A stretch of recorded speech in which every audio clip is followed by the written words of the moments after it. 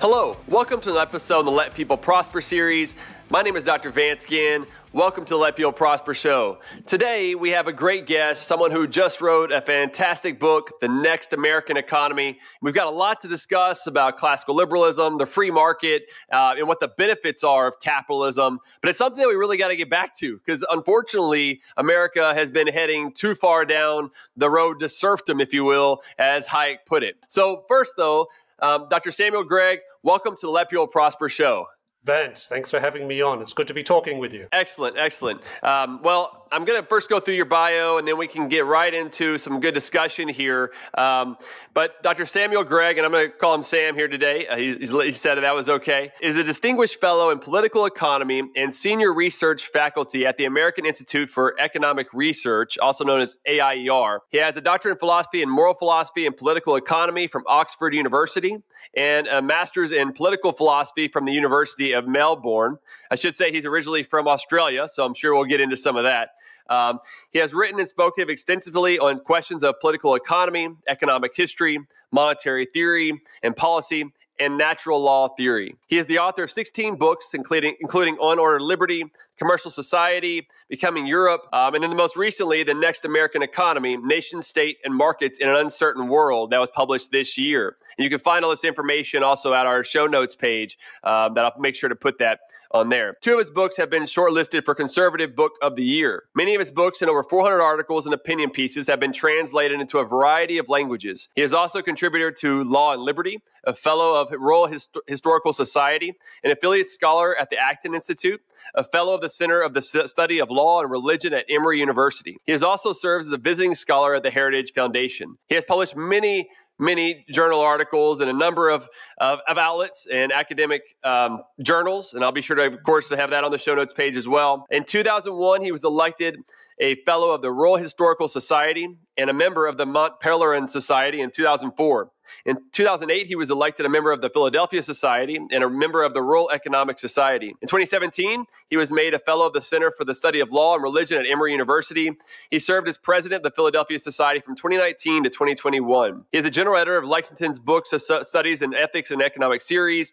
He also sits on the academic advisory boards of the Institute for Economic Affairs in London, Campion College in Sydney, and a few other places as well. Is a lot of prestigious things you have going on there, Sam, and it's really a fantastic opportunity to have you on the Let People Prosper show. We've got a lot to talk about. So with all that said, let's jump right into it. So what I like to do first with my guests is really try to get an idea of what drives you. What is your motivations, your passions that keep you doing what you do each and every day? So without further ado, Sam, what drives you? Well, thanks for having me on the show, Vance. It's a great pleasure to be with you, and thank you to all the people who are listening. It's a good question to begin with, right? Because I think we have to ask ourselves, what is it that makes us get up in the morning and do what we do? And I think there's a couple of things, at least in my case, and I suspect that they're shared by many of your listeners. One, of course, is a concern for human freedom. I think if you study human history enough, you discover pretty quickly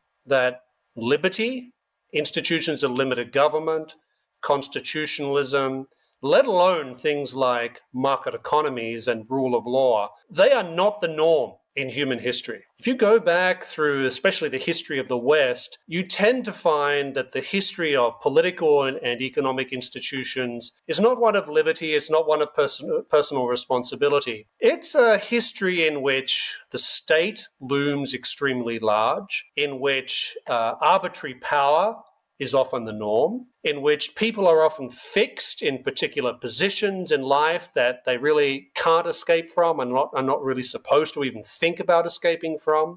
We also discover that when liberty emerges and takes root, it can very easily be snuffed out. And we've seen that again and again and again. So when Lord Acton said liberty is the delicate fruit of a mature civilization, what he meant there was that maturing took a very long period of time. And we, in many respects, are the inheritors of that particular tradition, that tradition of ordered liberty, of limited government, constitutionalism, free markets, private property, all these things that have led to incredible levels of human prosperity. Billions of people escaping from poverty in a very short period of time, but have also created space in which people can use their abilities and talents in ways that they see fit and in ways that benefit lots of other people. So that's really what drives me when it comes to thinking about the importance of the free society, a free society that takes norms seriously, objective moral norms seriously, but also a society that understands that it's benefited from a long historical legacy that goes back 2,500 years, but has really only flourished significantly, I would argue, since the late 18th century. And America, of course, is very much part of that. America is very much part of that story. And it seems to me it's a good idea to have people around who are willing to defend that, to explain it to people, because I've often remarked in different contexts, there aren't that many people who are doing that. Now, that's partly because everyone's consumed with their everyday activities. We all have families to take care of. We have jobs to do, etc. And that's important and that's good. But most of us don't have the luxury of being able to spend a lot of time thinking and writing and defending some of these things that I know you, Vance, take very seriously, and I know many of your listeners do. So that's what gets me up in the morning. It's what drives me to sort of push back every day against the, let's call it the forces of collectivism that are coming not just from the left these days, of course, but they're also coming from the right, particularly when it comes to economic questions. And I've often thought that when Alexis de Tocqueville said that true friends of liberty are rare indeed, he was definitely onto something there, because I think when you look around and you ask who are the true friends of liberty these days, it's a small gang of people. And for that reason, I think we need more people who are willing to sort of engage in these types of activities. And I've been privileged and blessed to be one of those people for, 21 years now. Wow, I'm so thankful that you are doing that and you have been blessed to share that good message. It's one that we do a lot here on the Let People Prosper show, is to really highlight the benefits and the values of allowing for markets and liberty to really work. I mean, I think it's one of the key things that God wanted us to do, was to flourish on this earth that he created, right? And so allowing us to do that and allow for these institutional frameworks to support that flourishing and that prosperity is so important. And so we do need more opportunities to explain that. It's one of the reasons, Sam, that I kind of started creating this podcast, really, is to have more people having these discussions. And so when I saw your book and have been following you on Twitter and everything else, I was like, I think it would be a great discussion to have. So that's a great opening for, I think, what I'd love to discuss more today. So what exactly has been your work? I know you were at the Acton Institute for a while. You're now at the American Institute for Economic Research, AIER. What are some of the highlights of your work? Well, I was at the Acton Institute for 21 and a half years, which of course is an extraordinarily long period of time these days. And I was very focused there upon some of the questions that generally concern the free society, the moral foundations of a free society, but also the economic and institutional foundations of a free society. Some of the things that I mentioned before, constitutionalism, rule of law, etc. I've been interested in a number of different things in this regard. One, of course, is I've been very interested in the history of liberty and how liberty has emerged over time, and the different philosophical, political, legal, and economic ideas that have contributed to that. And as you know, that's a very long process. That's something that's really 2,500 years old. So the notion that this sort of just popped out of nowhere, I think, is mistaken. And it's very important for us, those of us who are in the liberty business, to be able to explain the sort of long-term origins and unfolding of this particular project, this project of, let's call it the Liberty and Personal Responsibility Project. So that's involved writing. I started writing a lot of academic books, and I thought that's important to do because the academy is a very important audience. But I think around about 2007, 2008, I also concluded that there's vast audiences of people out there who are not going to spend the time, or the money for that matter, buying a hugely expensive academic book that is often written, as you know, for other academics. And as I said, that's important. I also concluded around about 2007, 2008 that it was time to start pushing these ideas to wider audiences. And by that, I don't mean dumbing things down. That's not what I'm talking about. I'm talking about making these ideas more accessible to those people who may not have time to think about these things 24/7 like you and I do, but people who do think about these things, who look around the world in their country and they say, that whole promise of the American experiment in ordered liberty, I'm not sure what happened to it, but it doesn't look quite like what our founders particularly intended right now. How did this happen, and how do we get back to that? So there's been that type of writing as well. I've also done a lot of essay writing. So I'm talking about things between 1,500 and 2,000 words with places like Law and Liberty, who you mentioned before, because I think there's actually a very big audience for people like that who want to read more than, say, an 800-word op-ed, but don't necessarily have time to read a 5,000-word or a 4,000-word piece. So that 1,500 to 2,000-word piece, I think, gives you the space to say some deeper things, but also not bore your audience with trivialities. And also, it's a type of discipline, right? It's a discipline to put that on yourself, and it makes you ask what's really important. So in terms of sort of the trajectory of my work, I suppose since 2015, it became very, very apparent to me that, at least in the United States, and I think this is true of the Western world, and I know you've noticed this as well, that so many people and institutions that I thought were reliable when it came to things like markets, entrepreneurship, free trade, constitutionally limited government, rule of law, were not so reliable anymore. That There was a lot of questioning going on, not just from the left, which we had become pretty much expectant of. We were used to critics from the left, whether they be sort of what you might call democratic socialist types like Bernie Sanders, or even what you might call sort of mild neo-Keynesians who were forever looking for different ways to intervene in the economy. But I'm talking about people on the right, people who in many cases were and still are friends of people like you and me, who we know quite well, who suddenly started saying things like, I think we should be thinking about protectionism as perhaps a better approach to trade policy.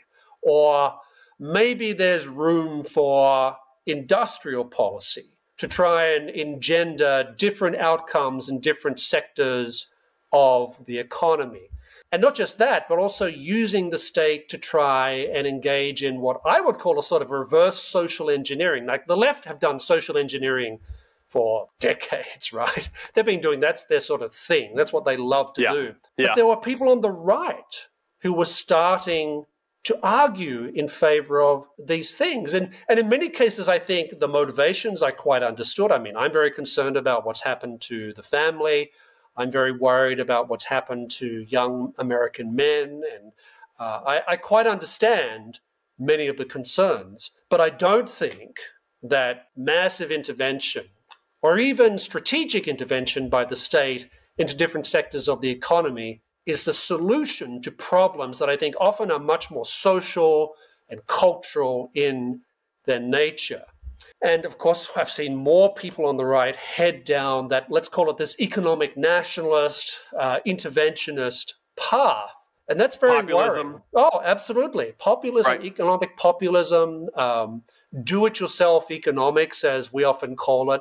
And it seemed to me that those of us on the free market side had taken a lot of those people for granted. We'd just assumed that they were with us on economic issues. But after 2015, it became apparent to me that that assumption was no longer true in many cases, and we needed to recalibrate our arguments so as to refight many of these debates. Because, as you know, it's not as if economic nationalism is a new phenomenon in American history. It's been around from the beginning, right?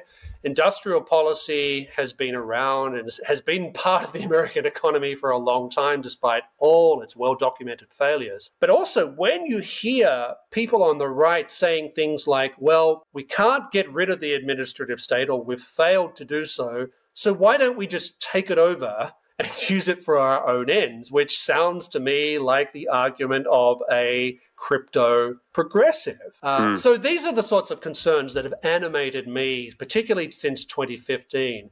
And to be, perfectly honest with you, I've spent more time arguing with people on the right about some of these questions, and some of whom my friends, about these issues than I have with the usual suspects on the left. And it's very worrying to me because I fear that many people on the right are losing sight of the genius of the American experiment and just how much credence and authority it gave to ideas of economic liberty and economic liberalization and free markets. I've always thought, and I say this in my book, which you very kindly mentioned at the beginning, The Next American Economy, I've always thought it's almost providential, right? And you'll understand what I mean by that. It's almost providential that the American Revolution, that the Declaration of Independence comes out the very same year that maybe one of the most important books ever written, The Wealth of Nations by Adam Smith, was published. I've always thought there's something providential about that. And we know that people like Smith and others were paying attention to what was going on in America, and they saw some wonderful things happening there. And I think it would be a terrible shame, if not a disaster for the country, if significant segments of Americans who say they care about the founding would give up on some of that founding in order to pursue particular political agendas in the present. Well said, Sam. Well said. I just kind of dig in there just a little bit, and then I want to get into the book. I share your concern about national conservatism, the populism sort of direction that things have been going. I think you may know that I was in the Trump administration for a year, from June 2019 to May of 2020, as chief economist of the Office of Management and Budget. So my main focus was on the budget and trying to rein in government spending, things of that nature. We weren't really that successful in doing that.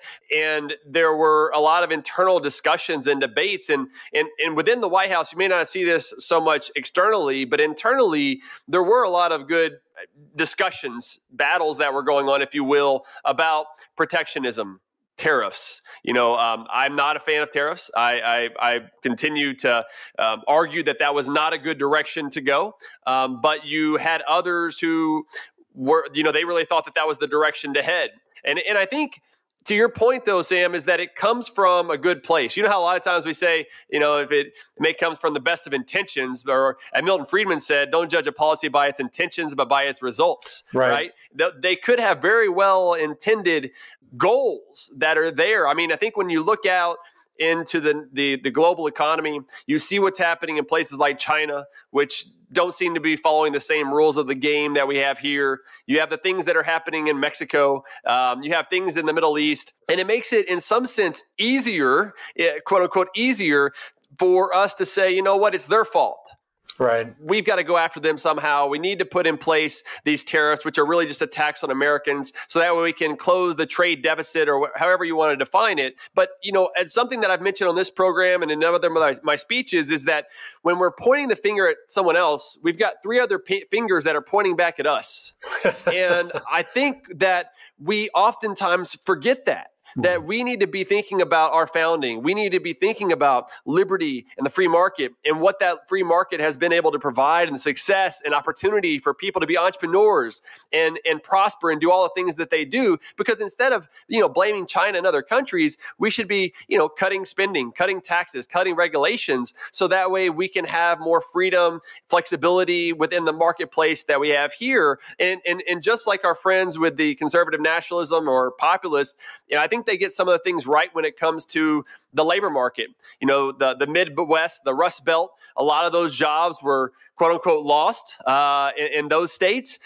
But the solutions, and I think even some of their assumptions that they go into that, say, you know what, this is a market problem. Or even if they come up with it and say that the government was the problem, to your point that you said, was that they'll try to come up with a government solution to that problem. Let's subsidize wages. Let's create tariffs so that way that trade can't, quote unquote, take our jobs. But what we tend to see, Sam, and this is my kind of question for you, is that over time, what we usually see is when government tries to solve a problem created by government, it exacerbates the problem. It doesn't make the problem any better. And I think that from our founding, going back to the founders, this is something that they understood very well, which is why they created the economic system of federalism, the liberty that we were going to have here that was very much different than really any other place in the world. And so with all that, I mean, I'd love to get your reaction, but also kind of where in your book, how you started where we were going in America and why we have now the next American economy. Well, there's a lot of things I can say in response to what you've just laid out there. Let's start with the national conservative or the economic nationalist interpretation of what's happened to America. Say, for example, with something like manufacturing. Well, right. You and I both know that manufacturing, in terms of productivity, in terms of international competitiveness, we're actually doing pretty well. As a percentage of the American economy, it's certainly shrunk, but that doesn't mean it's less productive. In fact, it's more productive than ever because we have taken advantage of comparative advantage.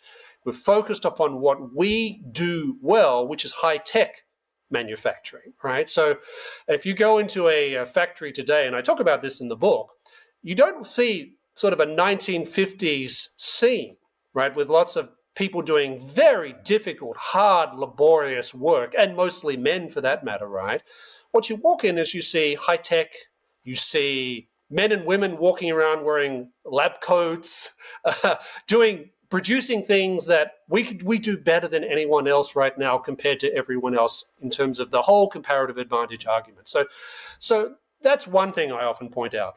And I'll say, yes, the number of jobs has certainly shrunk, but that's not primarily because of competition from China or any other country for that matter. It's primarily because of technology. That's the reason why.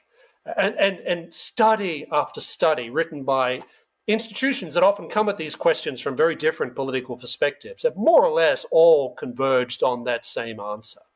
So what that means is we have to think about how do we assist those communities that have been sort of changed as a consequence of this.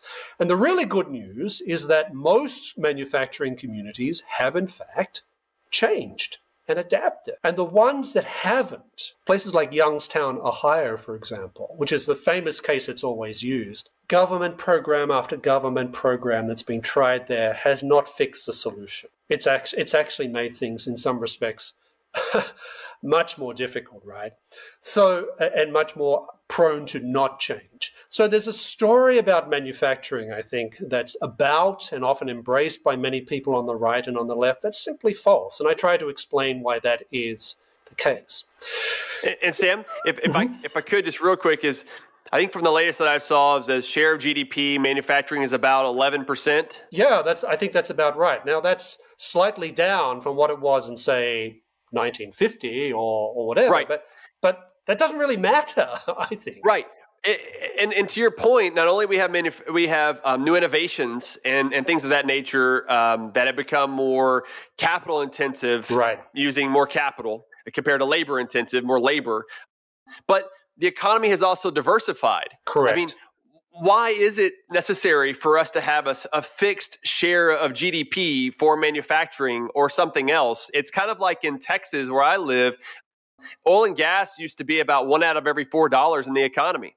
Now it's 1 out of every 10. I mean, okay, so we've destroyed the oil and gas sector. No, it's still flourishing, but it's just diversified economy, which ends up being a more flourishing economy for everyone instead of just a select few. Yeah, that's exactly right. And so when I hear people say things like, well, manufacturing is this compared to this at this particular point in time, I say it doesn't matter. What matters is whether the overall economy is flourishing. It matters whether that particular sector is productive. Now, if there was a decline in productivity, okay, well, that's an issue, right?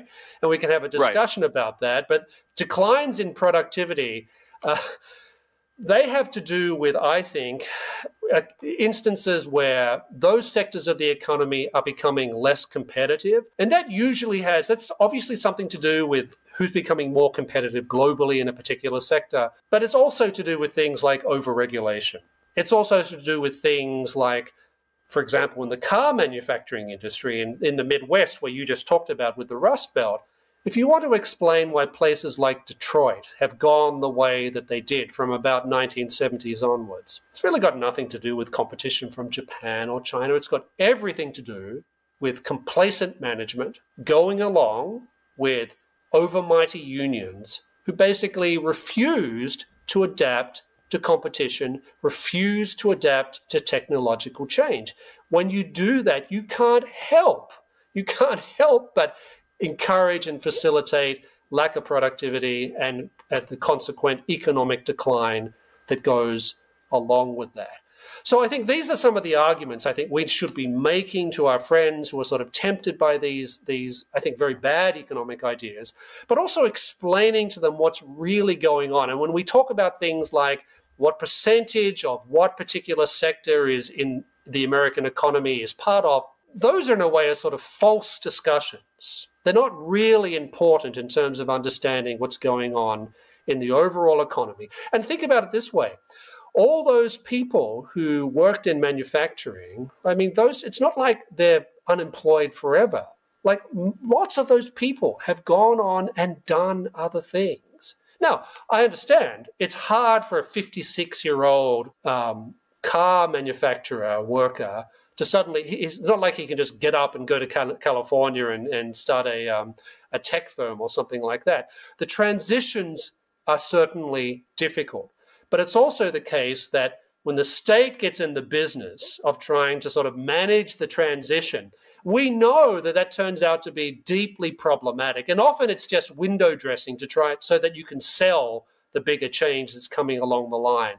The best thing we can do is make it as easy as possible for people to transition in as painless a way. And you don't do that by industrial policy or by using tariffs, and this is the thing I often point out to people, when we think about tariffs, we have to understand they hurt us.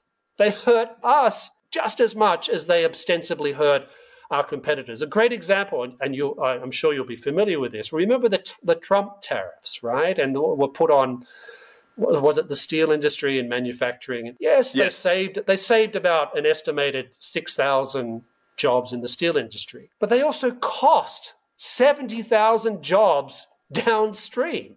Right. So, and also it reduced in higher prices for American consumers, etc.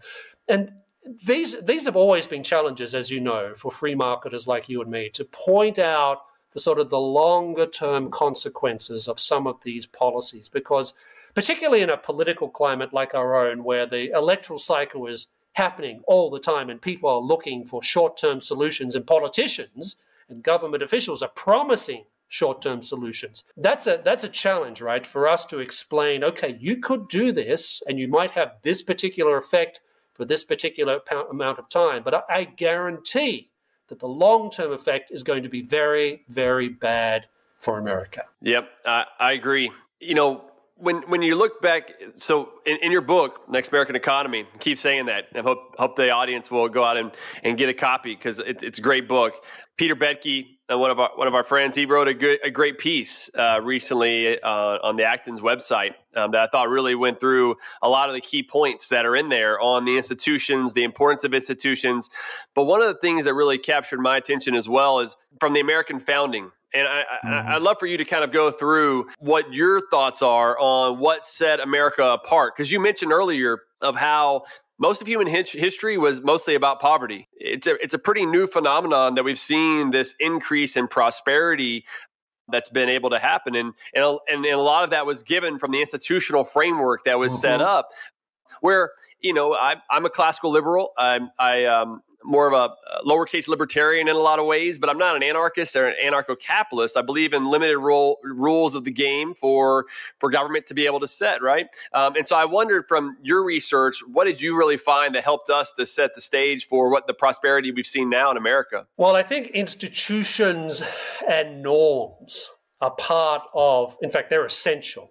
They're in some respects even more essential than the economics in some respects, right? So if you look at the founding period, and if you read, for example, the Federalist Papers, which, as you know, is incredibly important for understanding the Constitution, the political economy, let's call it, that's expressed through documents like the Federalist Papers, the vision of America is one of what we would call a commercial republic. And that means two things. One is obviously the word commerce points to the notion that this was not going to be a society in which economic relations were run along feudal lines or even mercantilist lines, that this was going to be a society in which commerce, so entrepreneurship, competition, dynamic trade inside America, but also between America and the rest of the world, these were seen as normal. These were things that were perceived to be the sort of the dominant mode in which most people live their lives on a day-to-day basis. Now, that's sort of revolutionary in many respects, because republics up until then had been, for the most part, sort of like the late Roman Republic, highly militaristic exercises, or like the French Republic after the French Revolution, a highly state-orientated militaristic enterprise. So the commercial republic envisaged by the founders is a very different type of thing. And the word republic, that means a couple of things. That means things like limited government, that power ultimately comes from the people, that we have checks and balances in place to make sure that we don't end up with populism, but we also don't end up with oligarchy. But it's also a reference to the virtues. And this is a phrase that the founders used over and over again. Virtues, virtues, virtues. Classical virtues, commercial virtues, and also religious virtues. They talked about this all the time. And by the way, you find the same thing expressed in Adam Smith's theory of moral sentiments. So their vision of America as a commercial republic is of this dynamic, economically creative, competitive, dynamic, trading nation, and informed by this particular vision of America and the world and this sort of self-understanding of Americans as entrepreneurs, as people who go out there and do things and don't expect others to do things for them. Alexis de Tocqueville, when he came to America in the 1830s, one of the first things he said was, everyone here is an entrepreneur. They get up, They create a business, they do something, and they move on to something else even before they're finished whatever the other project was. And I have to say, as someone, as you mentioned, who was born outside the United States, it's one of the first things I noticed about America, right? Now, we're a long way away from that world, right? I mean, in many respects, America, especially since the progressive era, has headed down this sort of mildly social democratic type of path. But if you go back and you look at the founding and you look at the papers like the Federalist Papers, or just read George Washington's farewell address, the vision of America there is very much one of a commercial republic. Not much reference to protectionism.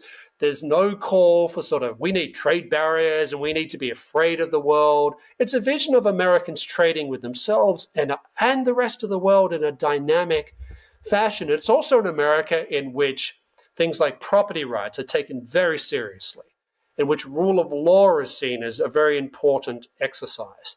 And yes, there is a role for government, but the role for government is confined and restricted and managed by checks and balances, not just at the federal level, but also between the federal level and the state level as well. And the emphasis is upon protecting and promoting as much liberty and personal responsibility as possible. That's a great vision. That's a grand vision, right? It's a grand vision that is inspiring. And I think it's particularly inspiring, frankly, to immigrants. That's why so many people want to come here, because they're not asking for a handout. They're asking, in many cases, simply for the ability to participate in this great American experiment of America as a commercial republic. And when it comes to people like you and I, who are in the business of selling and explaining the case for free markets, often to quite skeptical audiences, I think we have to do two things. We have to talk about the economics, because that really matters. As you say, to explain to people what's really going on in the economy, to understand what's really happened to manufacturing, to understand that tariffs and protectionism are a really bad way to go, or that industrial policy is hugely expensive, usually doesn't work. The Japanese and the Chinese have tried it, it didn't work. We can do all that, but we also need to wrap our message up, and let's talk this robust normative message, which I think is sometimes, to be self-critical for a moment, is where those of us on the free market side we've often let ourselves down. We've talked a lot about economic policy. We've talked about understanding the economic way of thinking, how markets work, etc. We've often been less good at explaining why this matters for America, why this is good and part of who we are as a people. As a people, we are not meant to be another Western European social democracy in which managed decline is the norm. We're meant to be a commercial republic that's dynamic, that's forward-looking, that provides opportunity for millions of people to flourish as they ought. And that's the vision, I think, that we have to talk about today, particularly at a time in which questions of identity, which I think is what often drives some of this economic nationalism and some of this national conservatism, when questions of identity have moved to the forefront of politics, we have to think about that very carefully as free marketers and show how we can make the case for markets normatively compelling because it's who we're meant to be as a people. Yeah, amen. I agree. I think that's well put. And I love the way that you laid that out there, too, about the Founding Fathers and what was going on at that time, what they were setting the stage for the future, and including George Washington's farewell address. I think that it was so important at that time to lay that foundation for the future of where we needed to head that was visionary. Too often today, I think we lack a lot of that visionary outlook for the future, at least one that is liberty loving, free market oriented. There usually is some aspect that's going to have the government influence over time. And as you said, maybe that was from the progressive era, kind of got built into our psyche and our discussions. I mean, a lot of that, you saw the expansion under President Wilson in Congress, 16th Amendment. In 1913, with the personal income tax, the Federal Reserve Act of 1913, the things that all happened during that time was a massive expansion of government. World War I, right? Then you saw the New Deal under FDR and the expansion of the alphabet soup of different regulatory agencies that were put in place to save the American economy and everything else during the Great Depression. I think we would probably say it created the Great Depression, or at least made it longer and deeper than it would otherwise be. Yes. But then, of course, you had LBJ and the Great Society and the expansion of what happened during that period of time. But it's not just been those presidents. I mean, you've also got to look under George W. Bush. You had Medicare Part D with the prescription drugs under Medicare and the expansion that happened there. And so it's kind of one thing after another. And you mentioned this earlier, but I'd like to dig into it a little bit more. Is I too think that we are heading more towards a system of socialism and have been for a while. People talk about the free market capitalism has failed. And I usually ask, what free market capitalism are you talking about? Right. I often see that my default is usually that the government is the problem, that there are government failures. We can have perceived market failures, but I think that the marketplace, through pricing mechanisms and profit and loss, better direct resources by the subjective values of each one of those within that marketplace, compared to a top-down approach from government trying to trying to direct resources on their own because of the limited knowledge, right? The knowledge problem that Hayek talked about, and other sort of issues like Buchanan's public choice economics. I mean, I think there's so much of that at play here. And Douglas North with his institutional economics is important for us to understand economics and the direction of where we're heading so that we can explain these things, as you were mentioning there, Sam, that these aren't quote unquote market failures. These are really government failures. When you look at our system of healthcare, about 65 cents of every dollar is spent by government, the taxpayer, not by the private market. When you look at education, about 90 cents of every dollar are spent by the government, i.e. the taxpayer, not by the private market. You go to manufacturing, the influence that subsidies and tax breaks and all those things have, you have a lot of government intervention, manipulation, if you will. Right. The Federal Reserve, with all its increase in the money supply and targeting of interest rates, that have created a system that now we see it as a national debt of $31 trillion. We see interest rates are going up right now. The economy is slowing. I think we've been in a recession for a while, and maybe we're going to have an even deeper one going into next year as rates go up and everything else. But how do we better internalize what the cost of these governmental interventions are now and explain them so that we can learn these lessons and not repeat them again?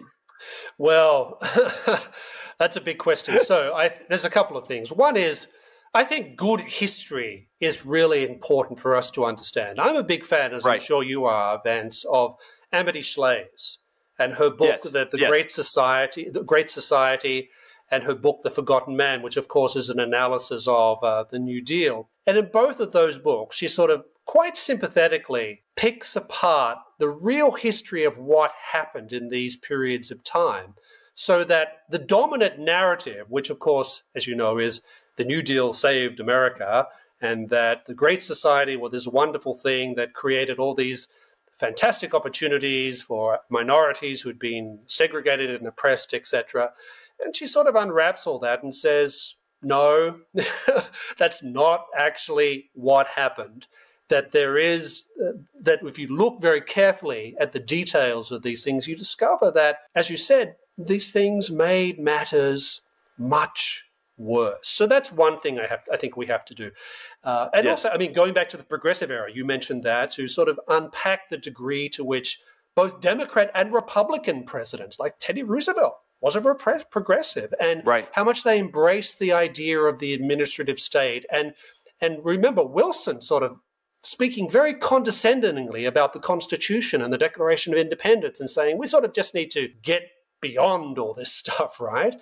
So we need to, the good history, I think, is very important. And that's a challenge, right? Because history has been more or less captured by the left. The 1619 People Project, they know exactly what they're doing.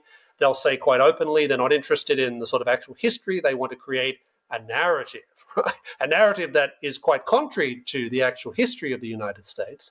But I think capturing and winning the history wars is part of, I think, of what we have to do.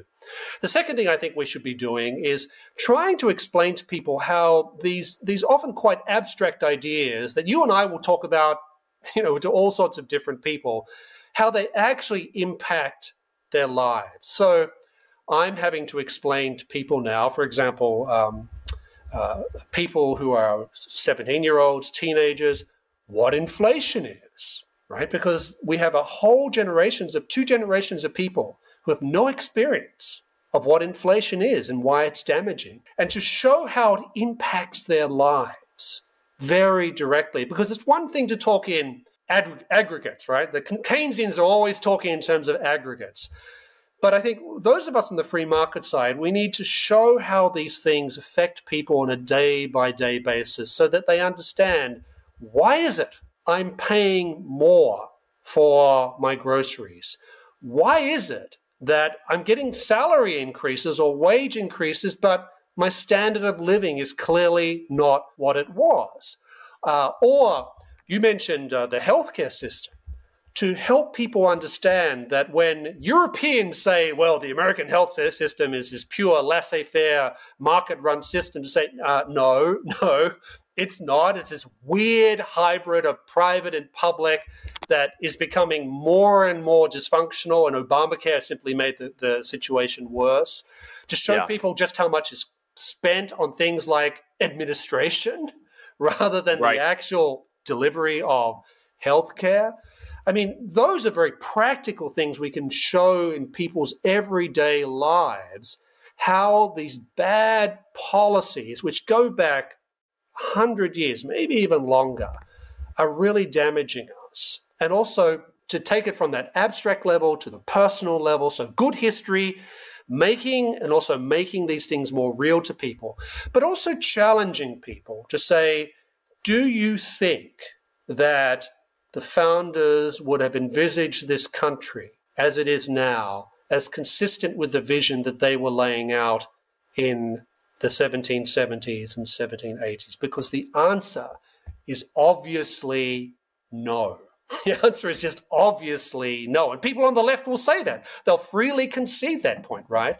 So I think that one of the reasons I talk a lot about the founding in the book is because what makes us different as Americans, and I think this is important for communicating to, let's call them normal people about these issues, right? I don't say ordinary people, I say normal people, is that our identity does not come from race, it doesn't come from an ethnicity, it doesn't even come from language, it doesn't even come from the sorts of things that European nations typically associate with their identity. Our identity comes from the texts, documents, debates, and personalities of that crucial founding period. So for us as free marketers going forward, I think it's really important to link ourselves back to that, because that's the only source of identity that Americans have qua Americans. And the left certainly aren't going to do that. In fact, they've given up on that. They despise most of that. But I worry when I see people on the right talking about, well, the failure of the American experiment, or giving up on liberty, or looking to models of regimes that you or I would say, well, okay, that fits a particular trajectory of European political history, but I'm really sure we don't want to go down that path because it's alien to who we are as Americans. So at least then we're in a position to sort of force people who are moving in that direction to sort of concede that they have given up on America. Okay, fine, then we know where you stand.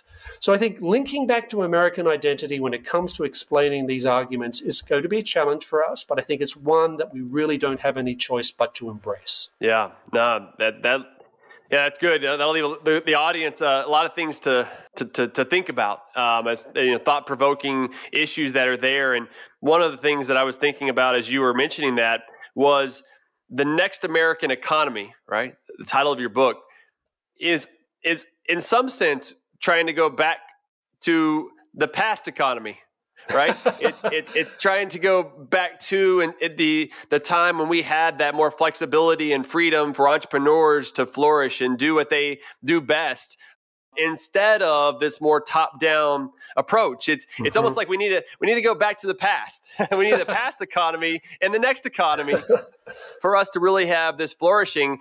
And is that something like what you were thinking? Because too often it seems like we really are trying to redefine so many things in our economy, whether it be capitalism, that capitalism is somehow only about the self-interest, which I think people really need to read. Again, your point about history, they really need to read Adam Smith more, thinking about the theory of moral sentiments. About it wasn't about self-interested. It was more about being loved and loving.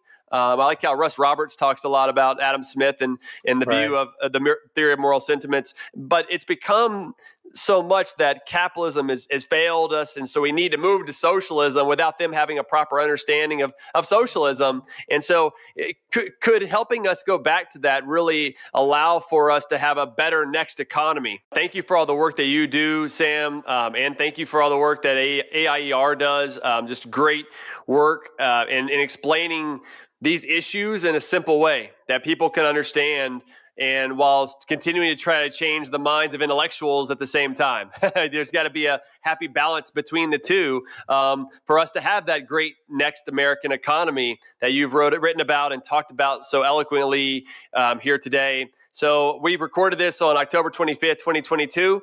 I look forward to that next American economy of more freedom, more liberty, more prosperity as we continue to work on this together in many ways. And we have more to do. This is just the beginning of a longer term project, just like the American project was started with as an idea. And we've gotten to this point now. There's still, it's ongoing. And one of the other ways that, I think that we get our identity from is also kind of our Judeo-Christian values. And as we continue to reach back and loving our neighbors, we've got to remember that. And capitalism, free markets are the best way to do that, ultimately, because it provides for more people to prosper overall, to allow for them to do whatever they're going to do best instead of a top-down approach of somebody else telling us what to do. So again, Sam, thank you for being on the show. Blessings to you and yours. And thank you all for watching and listening to Let People Prosper show. And please give us a rating. We'd love a 5-star if you could. All right. Let people prosper.